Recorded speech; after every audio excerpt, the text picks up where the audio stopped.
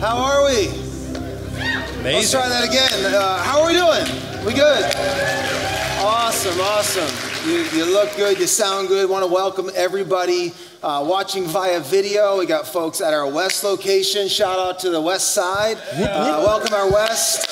We welcome everybody in Halifax. We're excited to see our West people, our Halifax people, all the online people, and today, people at the Valley as well. We are glad you're here. We are finishing our For Better, For Worse series. And we've been for the last 5 weeks now, this is our 5th week, looking at different topics surrounding marriage. And as you may have believed or may think, we haven't been able to cover everything. So this last week, we brought some of our favorite people. My favorite person here with me, this is my wife, Melanie. And you should let her know that. Yeah! Okay. But some of my favorite people here with me. And we're going to try our best to just cover a bunch of topics that you have asked via email, via text, requests, conversations, just different things that we haven't been able to address over the last 5 weeks. So we're going to do that today. Really excited. Who do we got on the panel? Andy, let's introduce everybody. Let's start over here on stage, right? You guys know these lovely people, don't you? Some of you do, some of you don't. Far right, Pastor Adam Brewer, our Seaside location pastor. Seaside, yes. His way better half, am I right? Julie Brewer, who is the director of our Celebrate Recovery Ministry. Yes. I'm Pastor Andy. I've been the youth pastor here. And here with my, that's right, thanks. Sure, cool. That's way lower applause than you guys got, just so you know. My amazing wife, Carrie Broad, who is a Central Kids pastor, Kid Church. Yeah. They love you way more than me. It's great. The Bible says familiarity breeds contempt. It does say that. They see you too much, Andy. They don't appreciate you. And we're talking to a marriage panel, so that makes perfect sense tonight too. And obviously, you guys give it up. Let's honor Pastor Brent and Melanie, can we, please? Amazing. Awesome. So we're going to have some fun. We're going to keep it casual. We're going to do our best. We're going to reference scripture and our own experience. This is a pastor panel. We didn't bring any doctors or doctors or anybody, but we're going to do our best to speak from our experience. But before we do that, we're going to do what we got. Okay, what do we got? All right, awesome. So we're going to do a newlywed game. You guys want to see these guys play the newlywed game really quick? Little icebreaker. All right, here, take a dry erase board, pass it around. You get those, you get a dry erase marker. I'm going to ask the wives a question first. Everybody gets their own board, and a marker. Awesome. All right. Thanks, Jules. All right, so this is a question for the wives. So the wives, I'm going to ask you this question. You're going to write down what you think your husband would say, all right? Husbands, we're going to write down our answer to the question, all right? And if we match, you get a point. The couple who has the most matches at the end is the best couple, all right? So I'm writing down two on this? I haven't talked to anybody about these questions, not even my wife. So if we win, we didn't cheat, I promise. All right. We're not competitive anyway. First question for the wives is, what was the best present that he ever gave you? The best present that he ever gave you. Now I write down what I think she's going to say. Is that what I do? Yes, she writes down what she thinks the best present is. You try and match it. Oh, okay. And you better be right.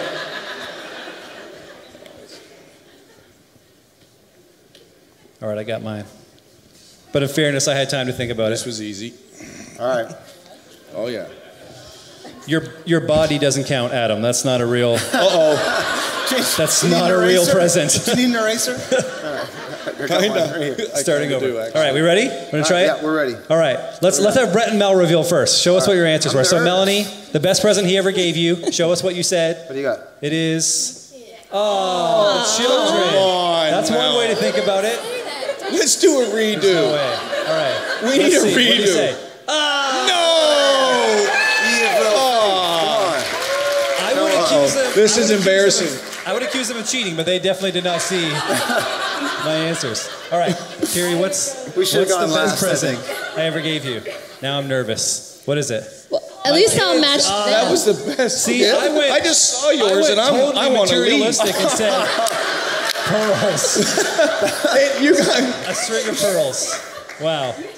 I'm a horrible person, apparently. All right, cool. Hey, to your I did buy her a strand of pearls. Yeah, pearls are a great gift. Yeah, for an anniversary, like our 5th anniversary or something. That's a great gift. That's cool.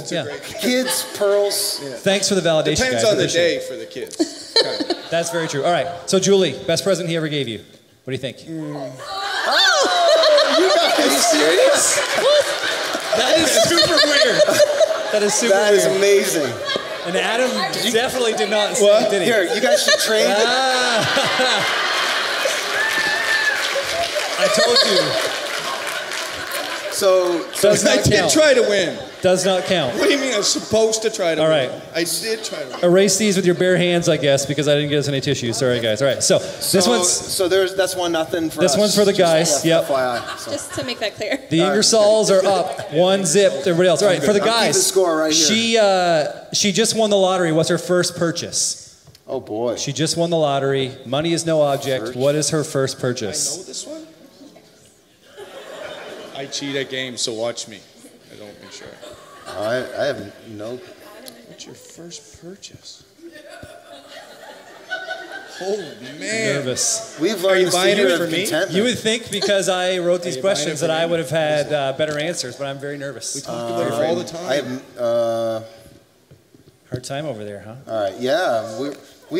Andy. See, we've Melody learned has so many choices. we've learned the secret of contentment. Yes. So I have no idea. we honestly don't know what our Church answer would answers, be. lame. All right, you guys have an answer? No, I don't have an answer. We have known plenty and we've known little. She just won the lottery. What's her first purchase, Adam? What do you think? You got one, Mel? No. All right, let's start over here. We're just She looks ready. we're just guessing. But All right. What do you think? A trip to the beach. I feel like this All is right. going to count. What does that say? Trip. Oh, there you go. A vacation. I feel like that's at least a nice, half point. Nice. You should All have right. just said keep it vague. All right. What did you say, Schnookums? First thing you'd buy? A new house. A new house. Oh, that sucks. I said a new wardrobe. I don't know. I feel like it'd be the first place you start. We'd get to the house eventually, but wardrobe first? I don't know. Who knows? Go ahead. All right, Julie. A dog? Are you joking? You can All get right. them for free. New house. A new house. There you go. There you go. Julie really wants a dog. a All right, the lottery. Ingersolls are up 2-0. One more. Last one. Where'd the eraser go? Give me the eraser. Last one for the wives. All Yeah, right, where's the I eraser don't know where at? the eraser went, but You guys are wusses. I'm just using my bare hands. up man. here. All right, so for the ladies, this is your final question. This is the last one. All right. we're cleaning up, just so you know. So we're gonna you make cheat. this one a little bit easier. What's our favorite flavor of potato chips? Favorite flavor This is of for- potato chips. Wait, whose favorite flavor? The guys. What's my favorite flavor of potato chips? What's mine? Yeah. Oh. I should know that.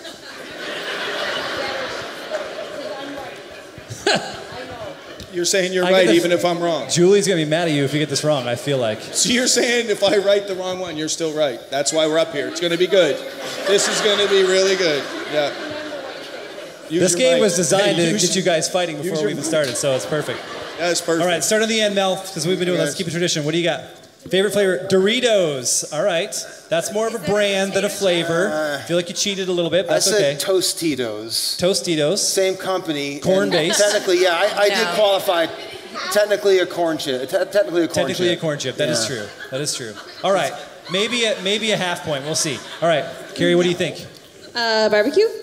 Barbecue. Creamy dill. Covered Bridge potato chips, creamy dill. She You guys ever thought had you were those? a man. They're That's amazing. why. Creamy dill. Barbecue. Or Covered Bridge makes the storm chips where they're mixed together. Adam, Those are help great. us. What's a masculine chip? Barbecue. Barbecue. There you go. Barbecue. Oh,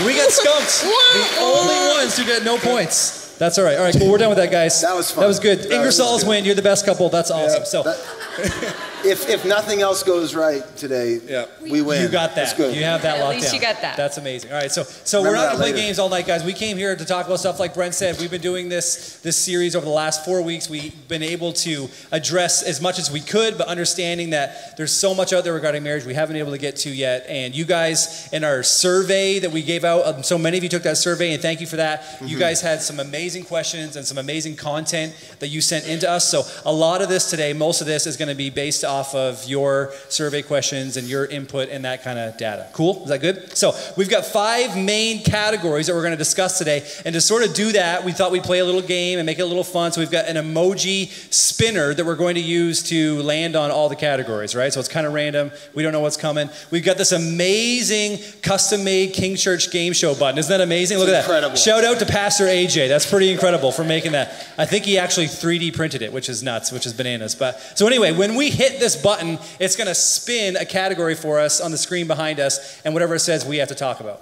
Is that fair? Okay. Does that work? Yep. All right. I just want to You guys ready? Or should we push the button? We ready for it? Push All the right. button. Here we go. Let's do it. Here we go. That was a solid. Look at how fast That was a solid thumb. Boom. All right. Nice. Communication. Yes. Communication. All right. We can do that. That's a big one. Okay, so in our survey, communication was essentially tied for first place with finances as the number one frustration in our marriages. So why is healthy communication such a consistent challenge for married couples? Just going to be free for all kind of. Yeah. I'll When do you kick us off, Brent? I'll jump in. For those of you who weren't here 2 years ago when we did the first half of this series, I did talk about communication. And basically, what we talked about was this: the reason communication is difficult are two kind of primary reasons. One, we're different. Everybody's different. Everybody has different communication styles. And the other reason is we're all selfish. We all try to communicate to ourselves in the other person. And so we talked about how oftentimes we'll get our communication wiring mixed up, how, sometimes we'll come and we'll have what's supposed to be a logical information base. We'll ask a logical question. Did you do the dishes, Brent? And I will have an emotional interpretation. What are you saying? I'm not the kind of man who would do dishes? Are you saying, what? I provide for this house, right? You start to interpret questions that are... Sounds like a real life conversation, I think. So that's how we get our wires crossed between kind of logical communication and emotional communication. Maybe pick on the ladies. An emotional question, guys, is not, how does this look? That is, they are not looking for logical information. Don't tell the truth in that moment, right? They're not looking for, well, it looks like, you just say awesome, right? They're looking for affirmation. So it's getting things crossed up between information and affirmation. And we're oftentimes trying to speak to ourselves. So a lot of the time, I learned this in leadership more than even in my marriage, is a lot of the time I'll try to lead people how I want to be led. But everybody's not like me. Everybody's not the same as me. We're all different. And I think the sooner we can start to slow down and see the person and not ourselves and look to them and communicate to them how they need to be communicated to, we're going to get some breakthrough. Yeah, it's you saying that. We see that so much in our relationship of communicate. I'll communicate when I am ready to communicate, when she isn't ready to communicate. Like for us, I like to do it at night. Sometimes when she's with the sweatpants on tied, headphones in bed. Communication? Yeah, like we'll want to talk about things. All right, yes, just to be clear. It is communication. Okay. It is. But no, seriously, we'll come home from work or whatever it is that we need to pick our times, because if we don't pick our times, like late at night doesn't work, early in the morning doesn't work. I don't know when does work. No, we know. But there's certain times that if we don't pick the time correctly and actually plan to talk about serious things, then a lot of times it becomes an emotional conversation. And I'm looking for the answer I want. And when I don't get the answer I want, I react just like you said. Yeah. Yeah, agreed? Yeah, agreed. So what tips do you guys have? Andy, Carrie, you guys probably are the most cohesive I've seen in communication, although we all have our moments, I'm sure. But what tips would you have for all of us on understanding one another and communicating better? I heard a quote from a podcast the other day that said, don't attribute to malice what can be adequately explained by stupidity.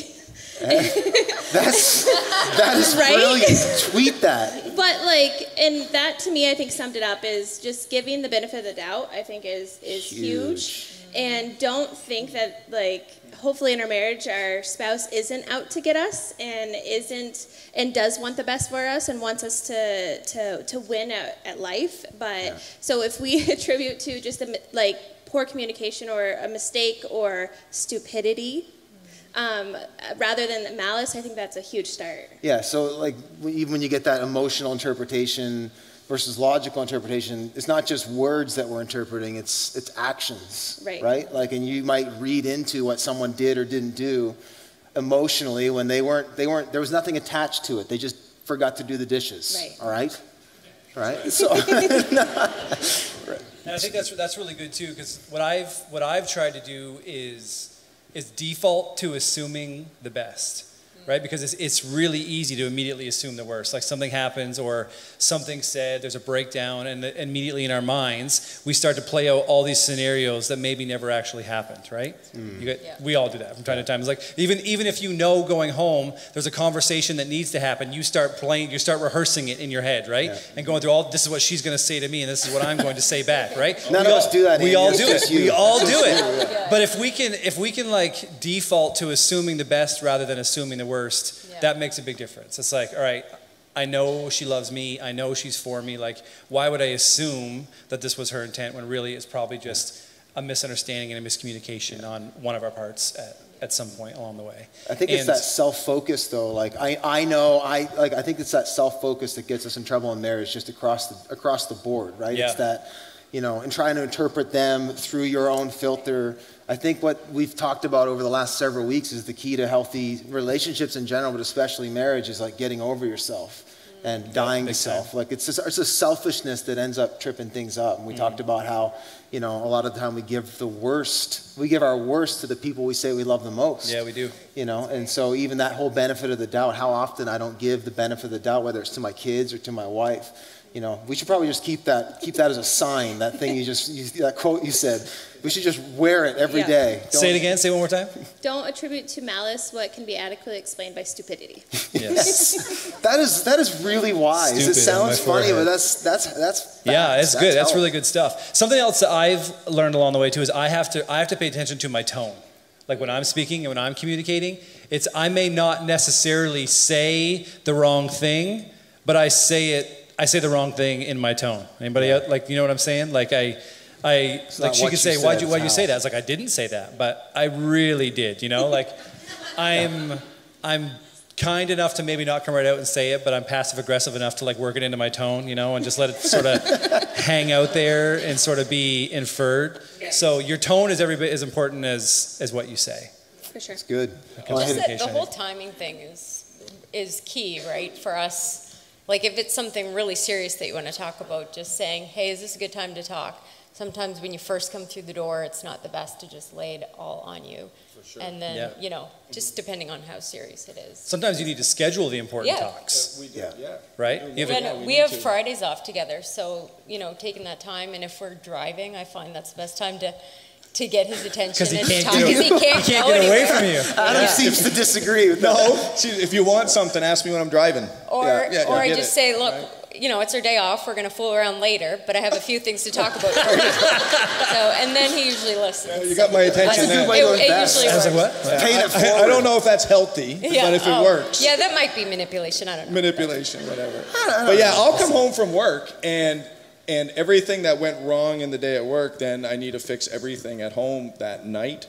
So I'll come through the door and it's like busting the doors open. It's like, we need to parent better. We need to do this better. And we need to do this better. Because when I was an electrician on the job site, things could go really bad. Not that they ever go bad at church, but on the job site. And I'd come home and I'd want to fix the whole thing. And Julie would be shutting down for the day because she's done her thing all day. So the timing is really important. And we've had some good ones because of bad timing. And then I wake up at 6 a.m. and I don't want to talk. I want to do my thing in the morning, do the gym. You guys know I like the gym, like to do that and do the thing. There we go. Seriously, here we go. I got it in. No, but it is. The timing is important. It is. Yeah. It is. Cool. All right, awesome. That's good on communication, you think, guys? Someone should probably keep like an innuendo count. We probably for should. For this whole talk. Where's your scoreboard? Get that thing out again. Yeah, I think the Brewers have like 4 innuendos already, so let's just every write time. that down. One of them wasn't even an innuendo. She just straight up said it. But Sounded like anyway, one. all right. You guys ready for another category? Ready to spin that button again? All right, here we go. See what we got. What's next? That was communication. Now we've got dating. It has been a while. Dating, Just a little singleness. bit. Yeah. All right. All right, dating. So Pastor Seth tackled this topic during our series. We learned that some 40% of the adult population are single. We have a large constituent of single men and women in our church trying to follow Jesus and find a mate. Oftentimes, these two objectives can feel like they're at odds, can't they? So, what does the Bible tell us about following Jesus while finding a spouse, and what is most important? Ooh, that is a big question right there. And I would say first of all, just to sort of dive into this, that like those decisions, I think matter more than we sometimes think. Because there's a lot of it's like, hey, it's casual, it's cool, like it doesn't necessarily mean anything, it's not permanent, so we can sort of like just sort of figure this out, or date whoever I want, or just sort of not take it seriously. And I think my first advice would be to like actually really take it seriously, who you're dating and who you're getting involved with. Like if you're a follower of Jesus, that's what the question is, right? Like if we're trying to follow Jesus and be at the dating scene at the same time, that can really seem like it's at odds with each other. And so taking that seriously, really taking the time to think through the kind of decisions of like the most important thing at the end of the day, even more important than I say physical compatibility, which obviously the Brewers have, all right, is like, do we believe the same things? Because I talk to a lot of couples that say, well, man, we really get along, and we pretty much, we jive on every level except for what we believe. Yeah. And then we're like, well, that'll take care of itself later. Like eventually, like the longer we're together, like that stuff will sort of merge itself. That'll work itself out. And a lot of couples say that's like the last thing on their mind. I would push back against that a little bit, and you guys just tell me what you think. But I would say that should be the number one most important thing, because it doesn't tend to gel a lot of it. I would push that back a lot. Like Paul says, don't be unequally yoked, and what he means by that's a reference. I don't know what. He would probably talk about maybe tire alignment today, but he was using a reference that meant something to those people at that time, talking about like a yoke of oxen. A yoke means two, and how they would put like a wooden thing across their shoulders, and that if one was much stronger than the other, what would happen is an unequally yoked pair of oxen would start to veer one way, right? The strong one would push or pull the weaker one. And so when Paul's talking about don't be unequally yoked when you're together with someone, that means like if one of you has faith in Christ and the other doesn't, you're going to be warring against one another. And generally, historically, and I've seen this not just in my upbringing, because I've been around the church my whole life, but especially the last 13 years as I've pastored, I've seen more people, you have great intentions, you think, I'm going to pull this person into the faith. We call it missionary dating. I'm going to pull this person in. They're going to fall in love with Jesus just like I have as they fall in love with me. I've actually seen it go the opposite way more often. I've seen the influence of the non-believer pull the believer their direction. And so this is why Paul is saying don't be unequally yoked. So I would say, along what you were saying, is if you are a Christian and you are dating, be intentional about what you're doing. Yeah. This is part of your faith. It's okay. God says he who finds a wife finds a good thing. Look for a spouse, that's okay, but do it with Christ. Don't play the field and maybe we'll get married. Look, don't date someone if you don't think that marriage is a possibility. Dating is for the purpose of getting married. Otherwise, be single. So be intentional in your faith and don't be unequally yoked. So we're going to try to pump out some more singles nights, try to connect more Christians, because it really is important that I would say in our marriage, like as we've walked this out, we're two different people, and we've had our bumps and we've had our disagreements. It's gotten better, but I will say even in that first year, like where we had some struggles, I think it was the fact that we both at the beginning and the end of the day were people of faith, people who'd given our lives to Jesus, that kept that foundation under us. So no matter what, and the things that we've gone through in our lives, whether it's with our kids, with losing a baby, like all the things that we've gone through, our faith has been the one constant in all of it.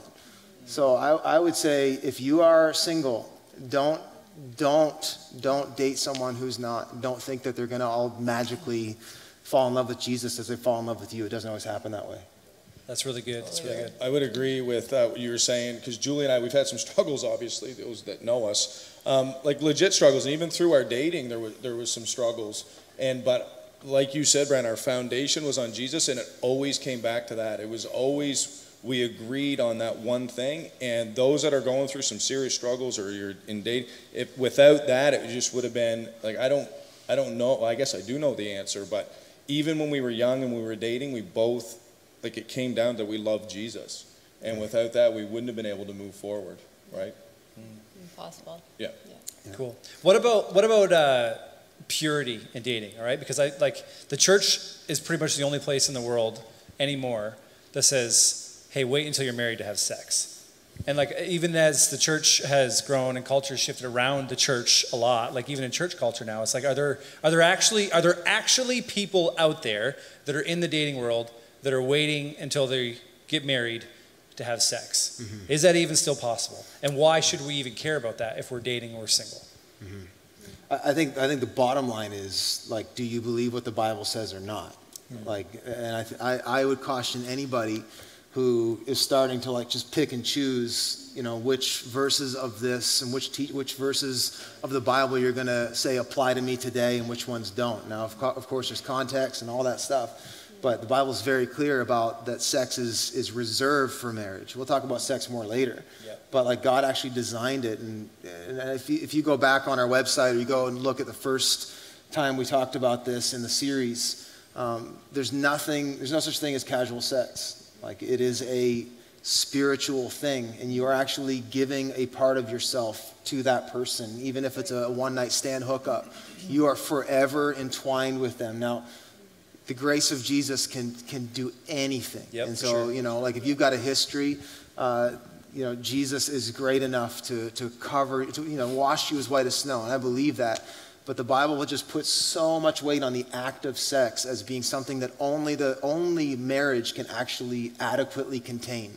It's just going to be worse for you in the long run, I think, is what the scripture's getting at. Yeah, for sure. And a lot of people, I've had people ask me before too, like, okay, where's the verse in the Bible that says, "Thou shalt not have sex until you're married"? And you probably can't locate like a single verse that like literally spells it out in that language. But you have to look at the overall language and picture of what the Bible says when it's talking about avoiding sexual immorality and things like that. When they were speaking, they were talking about avoiding sex outside of marriage. That was part of what they were saying. Yeah, it's like I think it's a greater understanding. The sixth commandment is don't have sex with someone who's not your wife.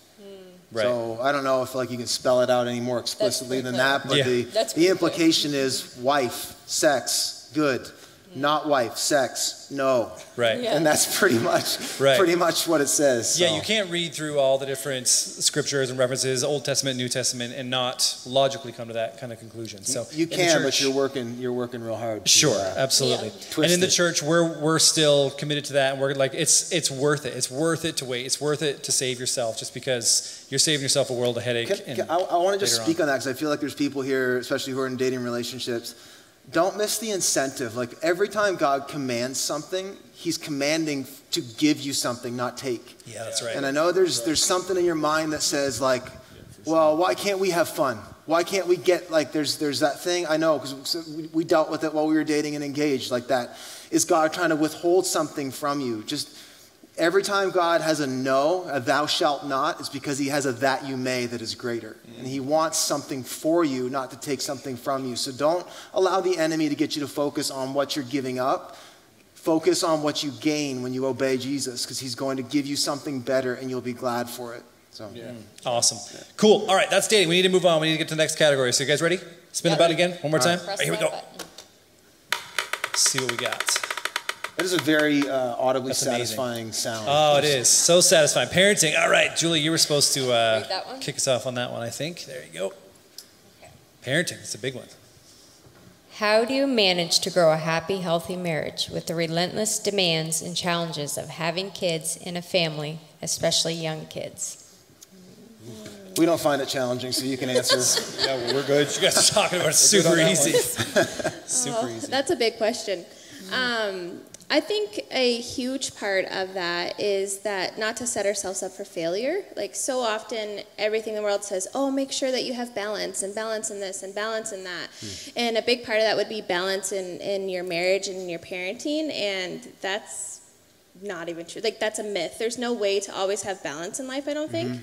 But there are ways that we can be purposeful in creating a rhythm, and that might change and it might look different when you have a newborn baby. There is no balance. That screaming little poopy thing is taking everything from you, and they're not giving back. They're not able to balance it out. And so within that, I think creating a rhythm, and what I mean by that is like maybe it's not like every night or every week, but creating times that you're able to connect with your spouse, connect in a way that's not just in regards to parenting, not just in regards to like stuff, life, bills, but spend time together like on a regular basis and be intentional about that, because we know like if we're not intentional about things, it doesn't happen. And so that we have to make sure we make time to be intentional to connect with each other. And that might be something as simple as like once the kids go to bed, like playing a board game or like spending time together, just trying to do things that aren't just taking care of our families, I think is a huge part of that. I don't know if it was, I feel like most of the good advice that I forget who gave it to me was Dan Lamus. I think this was Dan. But when we had our first child, we had Ava, she's 10 now, she's gonna be 11. I think it was him who said, like, just looking at new dad, no sleep, hair falling out at an accelerated rate, all that stuff. Amen. Just saying, like, give yourself, in this season of your life, give yourself a ton of grace. Because nothing brings out the worst in you like your kids do early on. And I think that's a part of God's design. I think when one kid comes into the world, another one has to leave. And God actually uses that to grow us. And I think if you can just cut yourself a long rope, ton of slack, especially those of you who are new parents, especially on the marriage. It is hard on the marriage, those first years even of being a parent. Like, cut yourself a ton of slack in that season. Like, don't be super critical of yourself. I think, too, something I've learned is don't compare yourself to others on social media. Yes. Like Instagram, Pinterest. Nailed it. I'm just baking quinoa birthday cakes for my 20 kids, and we're all going to... we can't keep up. There's nothing like Pinterest to make you feel like a failure as a parent. For real. Or a wife. Because you're supposed to have perfect house, perfect marriage, perfect kids. Yeah. You're supposed to look perfect. You're never supposed to age. And it's impossible. Yeah. So I think you just need to cut yourself some slack and not compare yourself, because that comparison will rob your joy. And realize, Really. too, like, we end up on social media comparing, our, behind the scenes to everybody's highlight reel. And you're like, well, my life's not like that. Like, people are staging and presenting a certain angle. And so I think it was like some of you and your friends, you were showing me, you were all taking pictures of your laundry heap and like the heap of laundry, and it was like honest social media for a while. We were trying to be real, because everybody posts their highlights. So we were like, let's show all our real life stuff, all our laundry and our kitchen messes. And it feels good, because you're not the only one that struggles to maintain perfect life. Comparison robs your joy. It robs your joy. Invest in a babysitter too. Like, we would get a babysitter even if it was going to Costco together. I mean, it's pretty lame when you have a baby. Like, hottest state ever, right? But even if you can go out Samples. for 2 hours, it's worth to invest that money. You do need you need space. You just do. You can't have your kid on your shoulders all the time. So I think that's huge advice. I think a big parenting thing too, like we're talking marriages, right? And parenting is a big part of marriage. Don't let your kids be the most important people in your house. That's like right. that is so really good. huge, and like especially.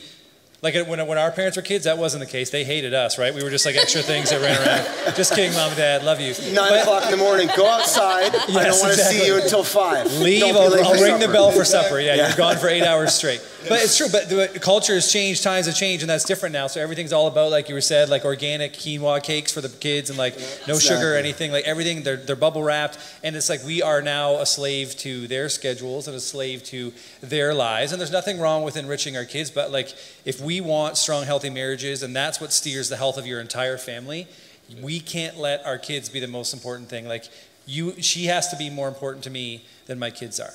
And as much as I love my kids, I have to fight to make sure she is my number one priority. Like I'm taking care of her before anybody else, before I'm taking care of myself, right? And that just helps you both to remember all along the way, and when things get hard, when things get a little rocky, when things get a little crazy, helps you to remember, like, hey, we're in this together no matter what. Hopefully we still have to be together long after these two little pukes graduate and go off to college. I think our generation really run the risk, though, of overprotecting and over-sheltering our kids. Definitely. And if you think of the greatest people, the people you admire, or even the strengths in your own life, and again, I'm not advocating that we don't enrich our kids' lives either, but there is a level of some space and some bumps and some bruises and some nicks and some rejection and some failure. Like that's the stuff that actually produces perseverance and character. And I think we're that generation of parents now who are probably going too far in protecting and sheltering our kids and giving every kid, like our 8-year-old babasketball team, participation trophies, right? That's why we're diligent to tell them, you're losers. You're losing. And you're losing. I think it's important, too, for your kids to see a little bit of passion. Just saying. Yeah, right. Sure. It is like, and like when my kids are mean to me, because the older they get, what do you mean by passion? Well, a little kissy poo. Yeah, right. Yeah, like a little. Like the kids just need a little bum squeeze or something, right? Like it grosses them. You always have to go a little too far. Sometimes, but they. It's important that my boys know that, like they get all grossed out. They're like, gross, but they know that I love their mom, and that's important. Like, they know that. Huge. I think she's beautiful. I think she's my wife, and when they're mean to me, I tell them all the time I love her more than them. Yeah. And because they get mean. Yeah. When they get old, they get mean, especially if they're mean. And it sounds backwards, but our kids need to know that they're not the most important people in the house too. For sure. They need to know that. And what you were saying, everybody's going to fail, everybody's going to fall down, everybody's going to screw up. Everybody's going to have that season and that moment in their life where they're like, how did I get here? Mm-hmm. Is it better for your kids to have that while they're still in your house and they're still in your care, right, so you can help them process through it? Or is it better to keep them bubble wrapped until they're 18 and then throw them out in the world and then let them crash and burn? Like, we've got to make space to let our kids fail and make mistakes. And that is the hardest thing in the world to do. Like, we do it as parents now, and we're already, like, our kids are 8 and 5, and to watch them struggle with something and to go, like, oh, like every fiber of my being wants to jump in and fix it and save them. Yep. And sometimes it's just like, maybe I just need to sit back and just let this play out in this moment. Yeah, it's part of let life. him try to figure it out for himself. Yeah, it is. Even at school and stuff, if they, things don't go off, they're not liked on the playground. You guys know the buddy bench?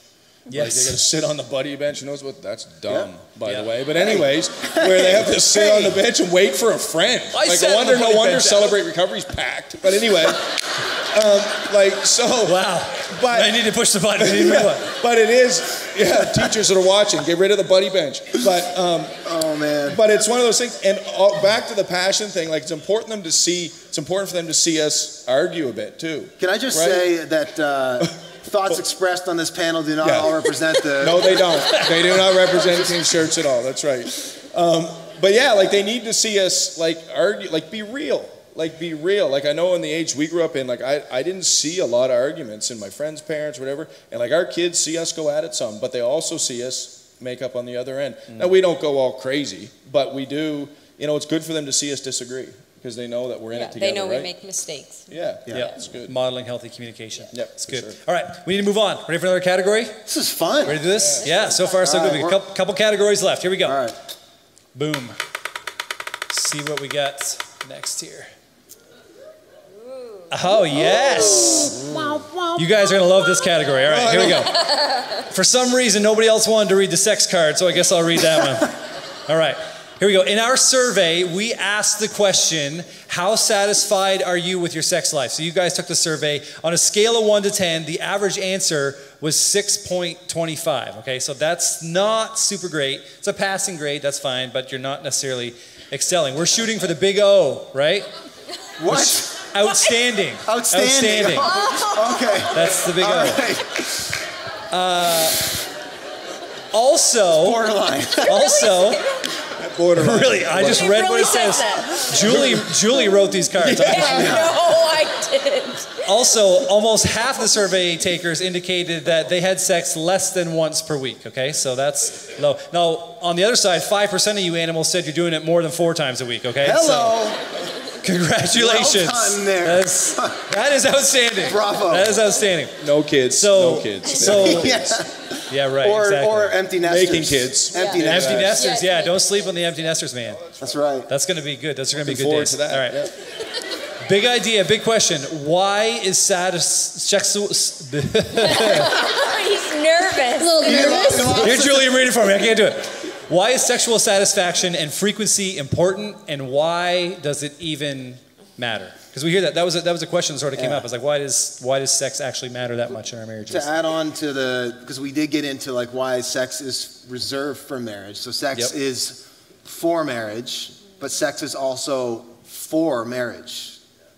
You know, like you see what it's reserved for marriage, but it's also purposed for marriage. That God actually gave it as a tool for you to work it in your relationship. Yeah. In the bark. Where's the innuendo board? No, he actually gave it as a tool. It forces and fuels intimacy. It's if you say that sex matters in our relationship, and we say that this is actually important, it can actually set up as a guardrail to know, like, you know what, we haven't been super passionate lately, and it actually becomes this thing that can create the feeling of intimacy, or it becomes the byproduct of intimacy. It's designed to be both. And generally speaking, this is sometimes not the case, but generally speaking, women see sex as the response to intimacy. That I'm feeling intimate right now, therefore this is going to lead to sex. Intimacy is the doorway to sex. Generally, men see sex as the doorway to intimacy. And that's not wrong, it's just different. And God actually designed it that way to cause us to have to work together. Sex forces partnership. It forces it. It forces you to actually, it's very hard to have good sex and be super mad at each other, isn't it? But it's also very possible to have good sex when you've just made up, correct? And God's actually designed it that way. I know sometimes we don't think about it, but sex was God's idea, and God came up with this thing. It's not like he's like, oh, they're having sex now, ew, right? That's not how he thinks. He made this for marriage, that we need to actually embrace it as something that's a blessing. Now, if you're in a season of your life where you can't have sex, or maybe there's a physical disability, or maybe you're just you're at a season of life where that can't happen, there's grace for you. But sex is actually a grace for your marriage, and you're supposed to see it that way. That's good. So, how much sex should we be having? All right, let's just be real in church, because some people are just like, hey. Some people are just like, all right, just tell me how many times a week, and I will get it done, and I'll just check it off the to-do list, right? If it's that easy, I'll give you a number. Honestly, right. We got to have it. So is there a perfect number out there somewhere floating around that we should be? You take this one, hon. I think as long as you're both happy, satisfied with how many times you are doing And it. that's different for everybody. And it's going right? to change all the time depending on what season you're in. We've been in different seasons. That's really good, yeah. You know, we've had our trouble, and when things were not going well, that's usually the first thing to go. Yeah. To me, sex, how often you have sex, if you're not having sex, it's a good meter that there's something going Correct. on. Correct. And the answer, we're not telling you, okay, you're not having sex, so just go home. It's just simple, just have more sex. It's likely not, maybe you'll go home and have sex, but likely the problem's going to happen again within a few days, because when a woman doesn't want to have sex, there's another reason. And, maybe she's dealing with issues of trust. Maybe she's been hurt. Maybe you owe her an apology. Maybe that there is some big stuff going on. And yeah. It's a huge indicator, right? It's a huge indicator. It's an indicator, in your definitely. relationship, for sure. Yeah, is it fair to say that's like a thermostat for your marriage. I definitely think it Like is. when that goes down, that's ticking down. Like the percent, we're getting below the 6.25. We're getting down to 3.25. You know, frequency is an indicator of an underlying issue, and how do we address those underlying issues? It's a thermostat Yeah. in the sense of, you know, like that you can actually, so it's a thermometer and a thermostat. Let me say it like that. Yes. It's something that gives you a reading, Some serious illustrations now. but it also, I think this works. It's something that gives you a reading. So I know, hey, the temperature is very cold. We need to crank up the heat. Correct? Right. So we need to do this more, and truly, like that's why it's important. You should schedule it. Like if you have kids and you have busy schedules, like the sparks just aren't going to. The stars don't just align. You got to align them once in a while, right? Like you got to actually make it a priority. So you need to serve each other in whatever that middle ground is. Generally, there's going to be one who wants it more than the other. It's not always the man in the relationship. Yes, that's true. I think sometimes, if I had to bet, it usually is. But sometimes some lucky men, their wife want it more than they do. And, but the key is where Paul says, I think I read it last week. Some of you guys memorized it. It's your memory verse from last week, 1 Corinthians 7, where Paul says, men, give yourself to your wife, and wives, give yourself sexually to your husband. I think the point is this: serve one another and meet in the middle. And so, yeah. Yeah, that's really good. And that same verse, that would play off into, because some people could say, well, hey, you have to serve me. You have to have sex with me whenever I want, right? But part of serving each other, too, is being willing to communicate and find that middle ground, right? And to serve one another that way, I think. I think it's important too to see yourselves like sexually. If you're married, to see yourselves as a unit.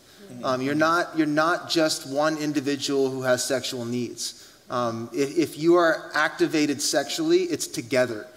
This kind of carves out things like pornography and masturbation and that kind of thing. You need to be operating as a unit together, like participating. Again, sex is reserved for marriage. So if you're doing that, it needs to be in alignment with one another. And so it's super important to make sure, like, you don't, if you're the guy who needs it more and she doesn't want to do it as much as you, the answer is not to go look at porn and gratify yourself. The answer is to meet in the middle or communicate more. But so I think that's important to say, though. You are a sexual unit together. Yeah. This isn't my sexual needs and her sexual needs. It's our sexual economy, and you need to work that accordingly. So. I find some guys are always saying too, and some of the guys I meet with and deal with will say, if my wife would have more sex with me, I'd be a better husband. Like they're kind of waiting for that first. It's never going to happen. Yeah. Trust me. Tried. Never going to happen. It just does. No, seriously. Like, Julie, if you would do this or this, then I'll be better. And that's just not going to happen. Us as men and the leader of the home, you need to buck up, man, and just go for it, right? Dudes can do better. We need to realize that foreplay doesn't start in the bedroom. That's right. Right? Like we've all heard that a million times. But exactly, that's true. but it is true. Guys, we think differently, right? We compartmentalize. Like sex is sex. We have a space in our lives that is just for sex, and then we have a space in our lives for talking, space in our lives for eating, parenting, all this stuff, right? Most of the space. For women, like everything is connected. Everything is interconnected, right? And so like when we pay attention to that as guys and are willing to go the extra mile, makes a big difference. It's important though, like it's not just, so that's a way that the guys can serve the women generally. And we're totally stereotyping. This can cross gender for sure, but let's just go with that. The women can also serve the men who, like, if you're in the case where the guy needs it more, it's not wrong to just like let him have it. It's really not. The charity case. No, for real. And most of us are not above that. Okay? Like, that's right. For real. Like the Bible actually says sex is something that God, it's for our protection. Like if you're worried about your husband, who's addicted to pornography, or you're worried about how he looks or talks to other women, this isn't all on you, but the Bible does actually say, like, this is one of the things where Paul says about getting married in the first place. He's saying, he's got this whole dialogue about, why it's better to be single. And then he goes, but if some of you can't control yourselves, get a wife. It's in the Bible, y'all. Don't look at me like I wrote that. It's in the Bible. And that shows us a principle, though, that God actually gave us that, and it protects us. It keeps us. Like, this is where God wants us to deal with those desires, is within the confine of the marriage. So again, it's an economy. It's really important for your marriage too. Like, we have gone through seasons where we haven't had as much sex, especially when Adam was in his addiction. And it does change the dynamic of your marriage, because for us, because I was the responsible one having to step up and pay the bills and take care of all the stuff, it almost became more like a parent-child relationship. Yeah. Am I like your mommy now? No. Who's your daddy? Oh, man. Oh. Wow. I feel like we need a zinger over here. Like, we're jeepers. But yeah, it is important, because it can become. Well, and I think it's important too for it not to be just used as a form of manipulation, though. Yeah. Like, that it's so easy, because it is such an intimate thing, and it's so raw that even emotionally that it can be used as a form of manipulation on either end. Yeah. And so, like, I think we have to be careful to not think of it as a tool, but think of it as a gift. Yeah. And like that in our marriage, if we're wanting to be equal and we want to not have any barriers, and that we think of even our bodies as gifts, as a way to as a form of intimacy, I think that it's really important that we don't use it in something else. Yeah, and there's a fine line between hanging something out over someone's head to incentivize them to do what you actually want them to do, between that and serving one another, you know, and or even mutually agreeing, like between the two of you, how that's going to play out. It is an economy, and sex is currency, and you have to be honest about how you utilize it. Yep. Yeah. Work away at it, guys. Practice makes perfect. Just saying. Why am I not surprised we spent more time talking about sex than anything else? All right, let's move on. Last category, shall we? You guys ready? Is everybody still with us? West, so good. Halifax. Of course Valley, they are. We're just talking about sex. Online. Online. The online chatter today is just boom. So wild. many comments. So many comments. All right, here we go. Last one. What do we got? Last but not least. Ooh. Yes, that's a big one. Ending on the heavy stuff. All right, Mel, take us away. All right, calling it quits. We had a ton of questions come in surrounding marriages that were in a difficult place. Maybe because one spouse is either a non-believer, addicted, has committed adultery, or even been abusive. These are the incredibly difficult razor's edge moments when everything can fall apart quickly. If you're there today, just know you're not alone. We're going to tackle some of these questions together. So, how do we as Christians approach consistent destructive behavior and pain in our marriage? When is enough, and when is it time to hope? Yeah, I'll take this one. It just depends on if you're married to someone who is in destructive behavior. It depends on if they're willing, if it seems like they want to make a change. If they're being honest about what's going on, and they're making the steps to change, then that's one thing. But if they're not willing to change, if trust has been broken and there's this ongoing destructive behavior, sometimes the best thing for your marriage is to separate, believe it or not. We did that wrong, probably. Yeah. I mean, it would come to a point that, like, I would say, you need to leave. And this happened twice in our marriage, and that is when it forced you to kind of make a decision whether you wanted to continue in your addiction, or whether you were going to get help. Those that don't know, I was an addict, and it really tore apart our marriage.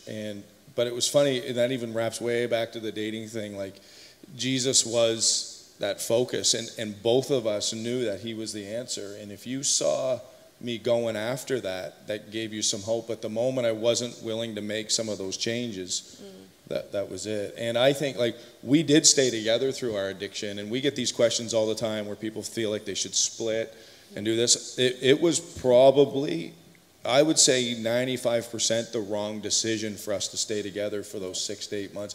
I believe in separation for the point of staying together. Right. Not to be dating or doing any of that garbage, to actually be working on it, because it was extremely difficult. Like, there was little things that would cause a big fight. Like, if it left the milk out, it would wrap right back to wherever, right? It was I want to ask Yep. Julie this, because I remember we had some conversations even in that season. You know, what was it that caused you to know, like, I still have hope here? And because I remember at one conversation specifically, like, you were really close to being like, I don't know Right. if he's in this.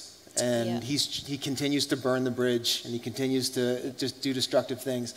You know, what was it? What would you say maybe to the spouse? Maybe it's a husband or a wife who's here, and they're like, how do I know? Like, how do I know when I do need to draw a line and say, look, you've walked out of this. We've had these conversations. You have, by all intents and purposes, you've destroyed this relationship, and you haven't been faithful to us. Right. What would you say to the person who is trying to figure out, like, when is enough? Yeah. Yeah, like if they're not willing to change, like if it just keeps going and going, most times you're enabling them. If you're helping them more than they're helping themselves, then you're not helping at all. You're enabling them. And if there's no trust, there's no marriage, really. And Right. so, I mean, the decision's made for you. If they're not going to change, you didn't decide to divorce. They decided for you, the person with the destructive behavior. So lots of times, they're deciding for you that it's time for you to step away. And, you just need, what we did really is for a couple of years, we were so broken that we had to just work on ourselves. Even though we were living in the same house, we spent the time working on ourselves and just plugging into the Lord, and bring others into your situation, your loved ones, your church family. If you have Christian family, let people speak into you, and because sometimes you're so mixed up that you don't even know. I remember calling Brent, and we talked about it, and you had said that you had seen something in Adam, and just you saying that really helped put that in perspective, just to have somebody wise speak into you. When you're kind of underwater and you're in it, so it's really hard to be objective, you know? I think It is. You can't trust your feelings a lot of the time. Like, your feelings in your heart oftentimes lead you really in poor places. So that's huge advice to have others being able to speak into.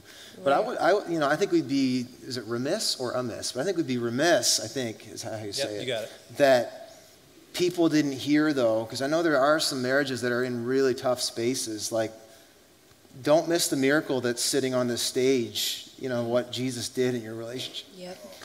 Yeah. No, but what would you, I just want to say, like Jesus said, with man, certain things are possible and certain things aren't, but with God, nothing is impossible. Yeah, it's totally possible. But it's one day at a time. It's not overnight. It takes a long time, and it takes work. It takes a decision together too. And it took me too. It's not just the person that's doing the destructive behavior. If he worked on it and got better, and if we say this all the time, if I didn't get involved in Celebrate Recovery, if he just did that and I stayed home and I thought I haven't done anything, and I didn't work on healing myself, it would never have worked. Mm-hmm. I needed to work on myself. I was broken, really, really broken. We were broken. I remember even at Celebrate Recovery teaching and going home and just being on a heap on the floor, like I can't do this. And because you're working on yourself and I'm working on myself, things started to heal. Like, we really couldn't work on our marriage. There was nothing to work on. It was totally gone, and we had 2 boys. Like, we asked, like, why did you stay with him? Why'd you stay? And like, the answer was, for the kids. We had kids. It wasn't because she loved me or because Jesus said you should do it. It was legit because she didn't know what to do. She had 2 kids. We had 2 kids, and I was a train wreck, and we didn't know what to do. And that was enough at that moment, right? Yeah. But it was. God will use what's left. That's right. He'll use what's left, and you need to decide what you want.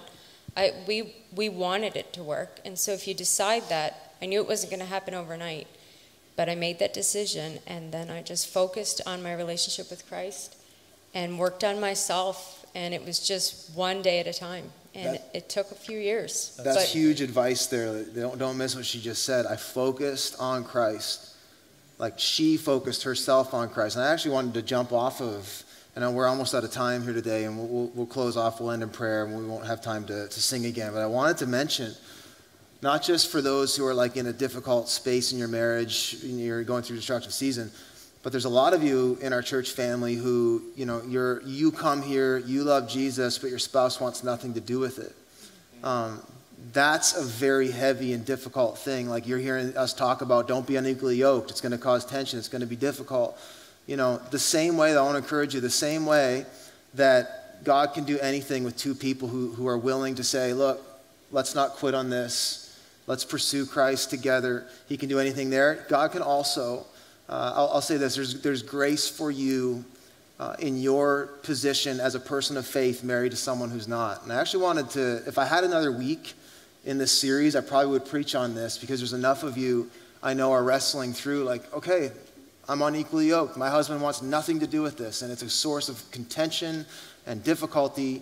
So what hope do I have? And I actually wanted to pull up a scripture that I've actually shared this with many a spouse over the years, and it's a bit mysterious, but I think it can encourage you. This is in 1 Corinthians 7, and Paul is writing just a whole bunch of stuff to the church in Corinth, and he says this.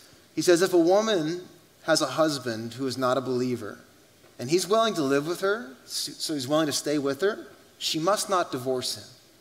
For the unbelieving husband has been sanctified through his wife, and the unbelieving wife has been sanctified through her believing husband. So it goes both ways. It's not just, otherwise your children will be unclean, but as it is, they are holy. Now what is he talking about there? He's saying, and I know this is a mystery, I don't know how it all works, I know each person has to give an account, each person has to answer for themselves in their own faith, but I believe what Paul is trying to get you to see here is this: you focus on Jesus and trust that through you there is sufficient grace, not just for your life, but for your partner, for your spouse. That there's sufficient grace. That's what he's saying. My grace is sufficient for you. He's saying, trust me. And I love that he uses the word sanctify. You know what that means? It means to be set apart. It means that, like what Paul is saying, he's saying, I have special access to your unbelieving husband. And I have special access to your kids through your relationship. So don't think that you have to preach to your spouse. It's not your job to convert them. It's not your job to beat the Bible over their head. Your job is to pursue Jesus for you. And as you do, that grace has its way of working out in your relationship. And I don't know who needs this. But I feel like the Lord just wants you to know, like, his grace is sufficient for you. And if you are one flesh with someone who does not believe, there is sufficient grace. He's saying your husband is sanctified through you. So the point is this: whether you are going through a season trying to not divorce and going through difficulty, whether it's trying to figure out communication, whether you're in a season where you're like, well, I just wish my husband could share my faith. The point is this, and the invitation is this: turn yourself to Jesus. Like, if you've heard nothing else in this whole series, like, you need grace, and his name is Jesus. Your marriage needs grace. Your season needs grace.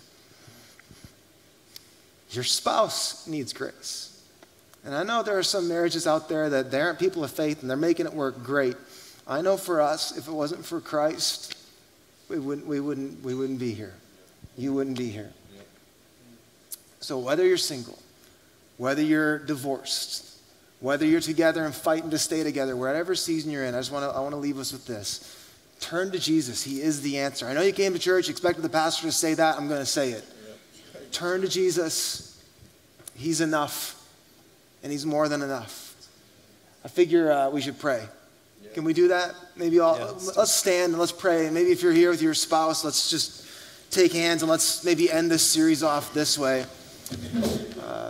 All of our locations, Valley, West, Halifax, online, maybe you're watching together. Why don't you take your spouse by the hand, and let's just ask for grace in whatever season or circumstance we're in. And we'll close off with this today. I know we've taken a little bit of time, but I hope this has been helpful. I hope this series has been helpful. But beyond all the handles and hacks and nuts and bolts, I hope you hear this. You need Jesus. You just need Jesus. Maybe you're here, you're not even a person who's married, or you don't even care about being married. Maybe you're just in a single zone, you like it. You need Jesus. So turn to him. So Father, we just come to you. We recognize our need right now. All of our locations, wherever we're standing, whoever we're standing with, or we're standing alone, whether we're holding the hand of our spouse who we're in a good season with, or we're holding the hand of someone who we're just barely hanging on, whether we're standing here alone wishing our spouse was with us, Lord, we just want to turn to you and say, Jesus, you're the answer. You're what we need. You're who we need. You're the direction, you're the wisdom, you're the way, you're the truth, you are the life. And so, God, whether we're here single, whether we stand together, whether we're here alone, or whether we're in a great place as a couple, God, we just ask for a great work of the grace of God in our lives and in our marriages like never before. God, would you bring the health and the mindset of heaven? Lord, I pray for the ones like who are in that season like Adam and Julie were, and they're talking about, and God, I just pray for grace upon grace into those seasons. And Lord, for the wife who's here, and there's just so little left, there's just that little bit of morsel of hope. God, you're the one who just takes the little bit and you make much. And so God, we just speak miracles over marriages that it just seems like all hope is gone and it's too late. We just say it's not too late and it's never too late in Jesus' name. And God, for the one who's struggling to forgive today, God, I pray for grace to forgive. Lord, I pray for grace to bring us into alignment. Jesus, I pray for a work of grace in our lives in such a way that would cause us to give up our right to be right and cause our selfishness to take a back seat, and that we would, like you, Jesus, consider others as better than ourselves. Lord, would you bring that into our marriages? So Father, for our communication, Lord, for our money, for our sexual intimacy, Lord, in every single scenario, in every single season, Lord, we hold it out to you. We say, breathe life into it. And we realize that this life, and especially marriage, is never meant to be done apart from you. And apart from you, we can do nothing. So Lord, we just ask for strength upon strength, grace upon grace, and new seasons to unfold in our lives, Lord. We thank you for all that you've done in this series, and we thank you for the season we're in, and we thank you in advance for what you're going to do. In Jesus' name we pray, and all God's people said, amen, amen. Hey, let's just thank the Lord for all that he's done. Thank you, Jesus.